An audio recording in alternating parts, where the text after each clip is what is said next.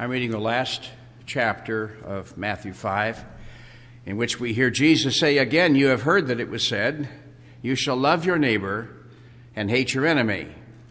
But I say to you, love your enemies, bless those who curse you, do good to those who hate you, and pray for those who spitefully use you and persecute you, that you may be sons of your Father in heaven.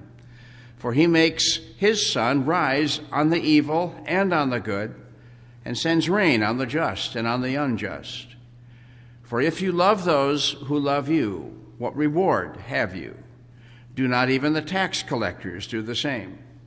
And if you greet your brethren only, what do you do more than others? Do not even the tax collectors do so? Therefore you shall be perfect, just as your Father in heaven is perfect." There's a pretty significant basketball game this afternoon. I think it starts around 2 o'clock, and many of us hope to be watching or listening to it. The University of Michigan is paired off against Duke University. Duke is a number 1 seed in the NCAA basketball tournament, and Michigan, I think, was a 39th or 40th seed. I've forgotten for sure. But a lot of us are going to be watching. How many of you hope the blue team wins? How many of you are going to be praying that the blue team wins? All right. Well, that must settle it, because Jesus says if 2 of you agree on anything, it will be done for you by the Father in heaven. So there's no need to us watch that game. It's going to happen. The problem is both teams, as you may know, are blue. So in your prayers, you might want to be a little more specific than that. And one of them will be blue before the sun sets on this first day of spring. Have you ever wondered where such things as school loyalty comes from? To a great extent, what you and I are, in terms of our likes and our dislikes, is a product of those who influenced us in the formative years of life. Our parents, our teachers, our friends, others who played significant roles in our younger years had a lot to do with shaping our preferences and our convictions. What kind of secular music do you like? You like classical, Western, bluegrass, popular, jazz, folk? Chances are, if you think back to your youth, you can identify the person who had a lot to do with influencing your musical taste. Many of us identify with one of our country's 2 major political parties. And for most of us, that identity is a result of the influence of someone we respected at the time in life when our political awareness began to form. It may sound like heresy for you to hear this, but I grew up believing that the best cars made by what we used to call the Big Three were those of the Chrysler Corporation. And the reason I believed that was not that I had done some kind of a market analysis or a technical study. It simply derived from the fact that when I was a boy, my dad drove Plymouths and then Chryslers. A young couple gets married in June. They get along marvelously until the snow begins to fall, and their first real fight comes in the month of December, when they try to decide whether they're going to open their Christmas gifts on Christmas Eve or Christmas morning. And the reason for the fight, of course, is that his family did it one way and her family did it another. Every year, usually in the month of October, the greatest battle since the Civil War divides the people of Michigan. And that's the day the University of Michigan and Michigan State University take to the gridiron to engage in mortal combat. Most of the people of our state didn't go to either school, and yet most of the people of our state have taken sides, and they will cheer wildly for the blue side or for the green side, and later that day will be gleeful or depressed depending on the outcome of the game. And the basic reason for this in most cases is that they grew up in homes where the decorations were green or blue on that particular Saturday in October. The basic point that I want to make is that many of our beliefs and convictions were shaped by those people who had the earliest opportunity to influence us. And those opinions that first took root in our hearts and minds, are the most resilient to change or even serious consideration. Only grudgingly will a person raised in a blue home change sides and wave a green flag on that particular Friday. It takes an overwhelming amount of argument and evidence to convince a person who has been a lifelong supporter of one of our two major political parties to move his ex to the other side of the ballot.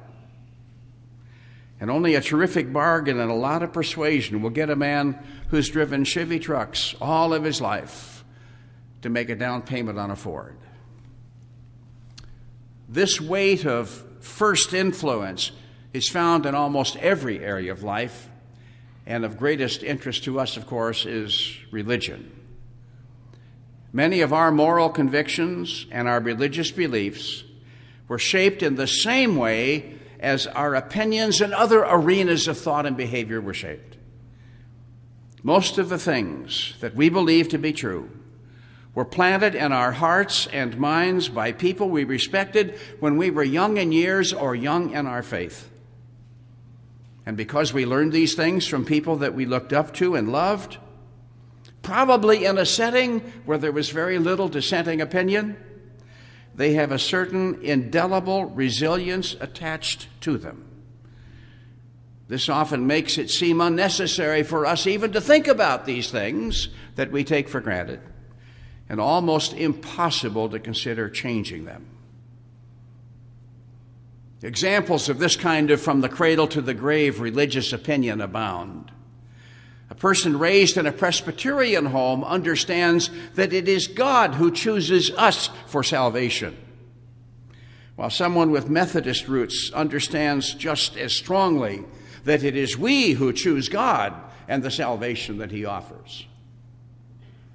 A man who was an altar boy in his family's Episcopal church believes that infants and children should be baptized, while his neighbor who sang in the children's choir of his family's Baptist church believes that they should not be baptized.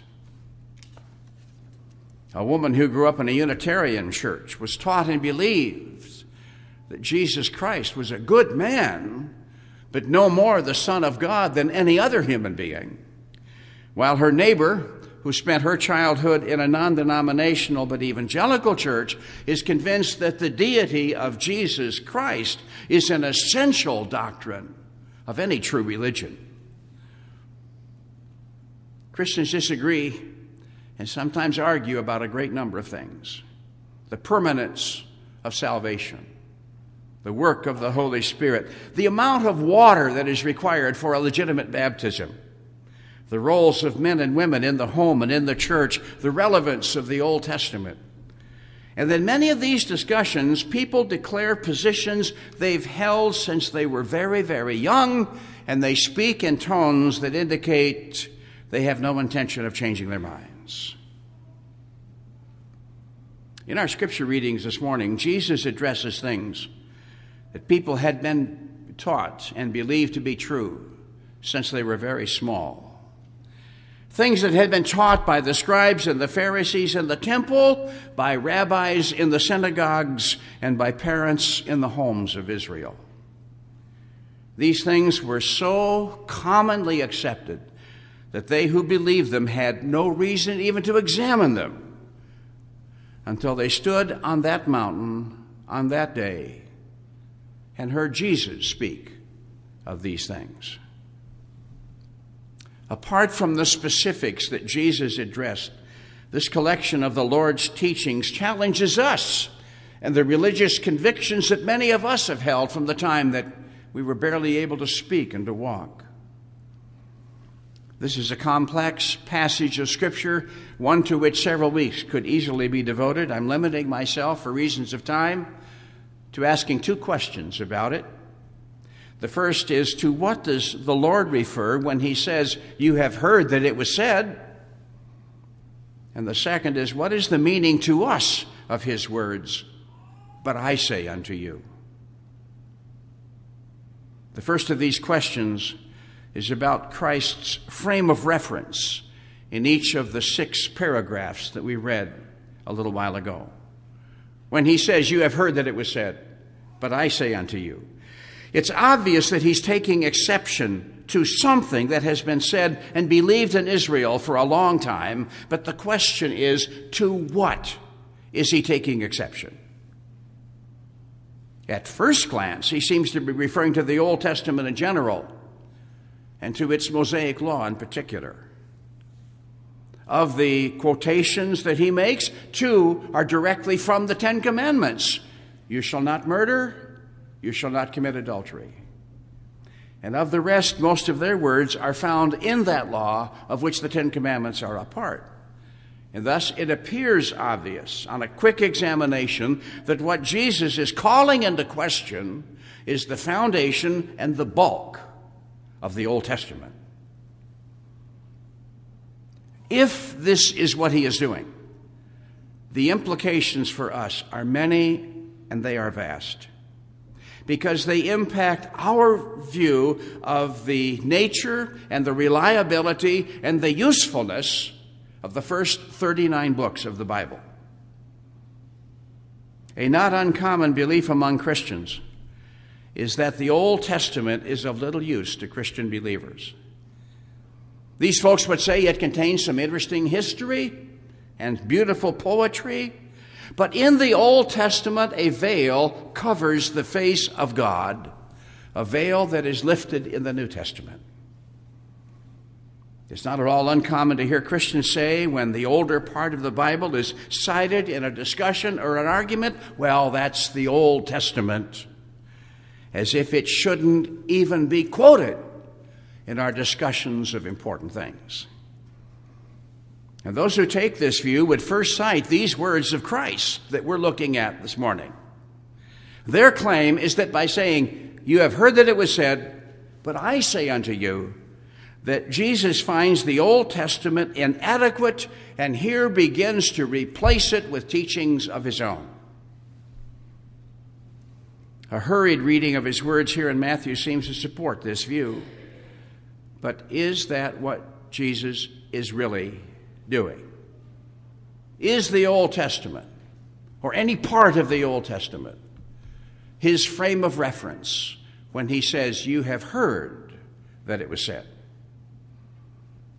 I believe that what the Lord is here addressing and correcting is not the Old Testament, but the common and popular misrepresentations of the Old Testament by the leaders and teachers of Israel. And the reasons I think this fall into 2 categories. One are those that are more or less external to the text, and the other internal to it. To anyone who is at all conversant with the teachings of Christ, the suggestion that he would challenge or second guess any part of the Old Testament is strange.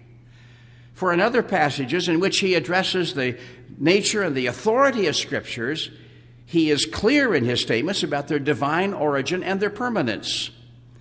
Earlier in this very chapter of Matthew, Jesus said, "Do not think I came to destroy the law and the prophets.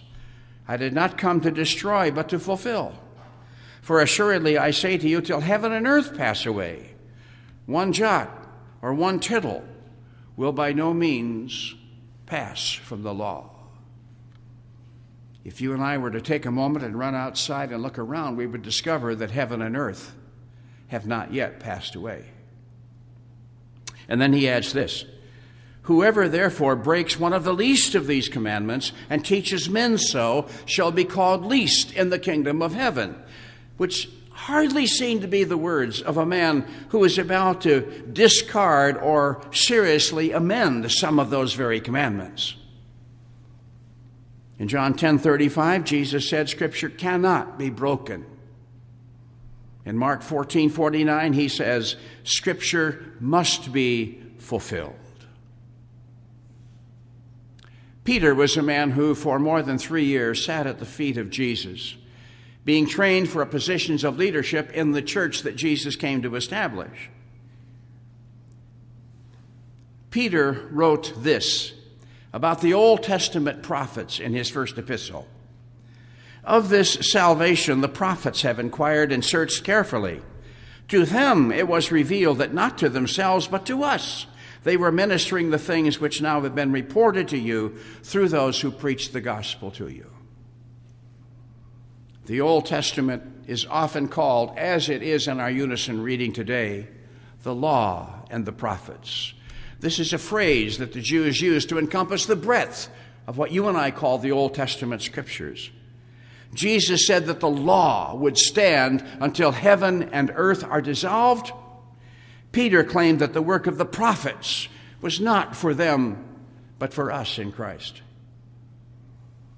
There are many other passages that could be cited to support the idea that Jesus held a very high view of the Old Testament, but these are enough to call into serious question the claim of those who say that in saying, "You have heard that it was said, but I say unto you," that Jesus was somehow changing or dismissing the Old Testament. But even more compelling evidence is found in these 6 paragraphs themselves. In the first, Jesus says, "You have heard that it was said to those of old, 'You shall not murder,' and then continues to condemn unwarranted hostile attitudes and negative speech toward others. If the Old Testament addresses only behavior, like murder, and fails to deal with attitudes and feelings toward others, then they have a point who say that the Lord is here improving on that which was already written. But as a matter of fact, the Old Testament does speak to these things. Leviticus 19:17 says, "You shall not hate your brother in your heart." Leviticus 19:18 says, "You shall love your neighbor as yourself." And not only this, but the commandment, "You shall not bear false witness," warns those who would please God to be very careful about the truth of what we say about others and the necessity of saying it. What the Lord says in this paragraph was already said in the Old Testament. But evidently, many of the popular teachers in Israel were saying something different. They were saying something like this: when it comes to your enemies, anything you do or say that falls short of murder itself is permitted by the law and acceptable to God. These men fall under the condemnation of those who not only break the commandments of God for themselves, but they teach and encourage others to do the same thing. In the second of these 6 paragraphs, Jesus says, "You have heard that it was said to those of old, 'You shall not commit adultery,' and then continues to condemn not only the act, but the thoughts of the mind and the desires of the heart that might lead to the act."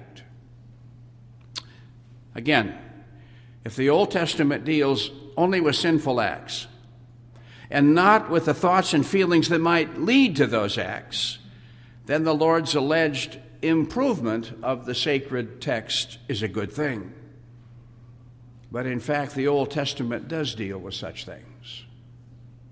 Indeed, the 7th commandment does say, "You shall not commit adultery." But 3 verses later, we come to the 10th commandment that says, "You will not covet your neighbor's wife." Coveting is not an act. Coveting is a thought. Coveting is a desire. Coveting is a matter of the mind and the heart, just as Jesus said. Again, the Old Testament that the Lord seems to be correcting already contains his corrections. It's easy to imagine that the teachers of Israel were telling the men of Israel regarding the commandment forbidding adultery, anything short of the actual act itself is permitted by the law and is acceptable to God. No wonder, particularly if this is the kind of corrupt teaching Christ condemns, Matthew tells us that at the end of his sermon, the people were astonished at his teaching, for he taught them as one having authority and not as the scribes. And finally, time being short, I'd like to look with you at the last of these 6 paragraphs. Here Jesus says, "You have heard that it was said, 'You shall love your neighbor and hate your enemy,'" and continues with those words that are poetically beautiful for us to hear, but practically very hard for us to obey. Love your enemies. Bless those who curse you. Do good to those who hate you, and pray for those who spitefully use you. Those who wonder what Jesus is addressing in these paragraphs, the Old Testament, or the misrepresentation of it, find the clincher in these words, because while the Old Testament does indeed say, "You shall love your neighbor," nowhere does it say, "You shall hate your enemy." And thus, whatever Jesus is referring to in these quotations is not the Old Testament and must be what people were saying about the Old Testament.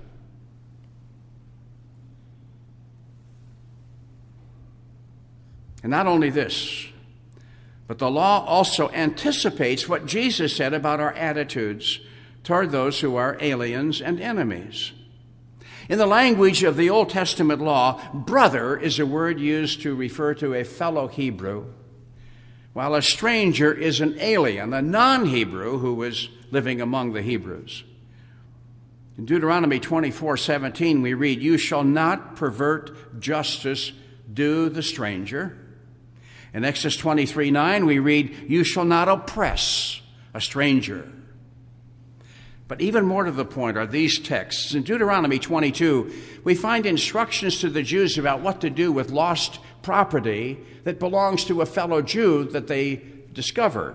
And it says, "You shall not see your brother's axe or his sheep going astray, and hide yourself from them. You shall certainly return them to your brother." And then this language in Exodus 20 that says essentially the same thing, but with respect to the property of an enemy.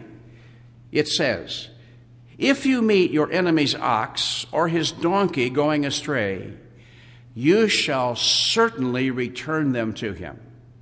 And if you see the donkey of one who hates you lying under its burden, you shall surely help him with it." Here, a Hebrew was expected to treat his brother and his enemy with the same regard and the same respect. Yet the teachers of Israel, men looked up to for their knowledge of the law, respected for their alleged piety, were teaching something entirely different. They said that God says, "You shall love your brother, you shall hate your enemy." In these paragraphs, the Lord is not correcting the Scriptures. He is correcting the misrepresentation of the Scriptures. And in all of this, you and I learn some valuable lessons. First of all is the lesson that we who teach in any way ought to learn.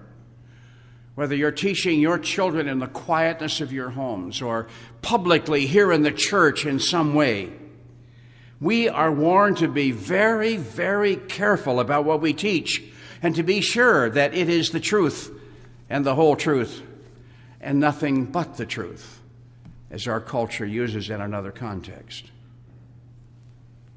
We leave the study of the teachings of Christ with our high view of the Old Testament Scriptures intact. They were and they are the very Word of God.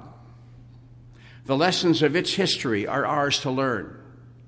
Its sorrowful acknowledgments of human sin and its beautiful expressions of praise are ours to repeat. Its prophecies point us to Christ and the redemption that He purchased for us on the cross. And its law answers our anxious question, what does the Lord your God require of you? There is no fence between the Old Testament and the New Testament. The Old is as rich and valuable a resource to the Christian as is the New.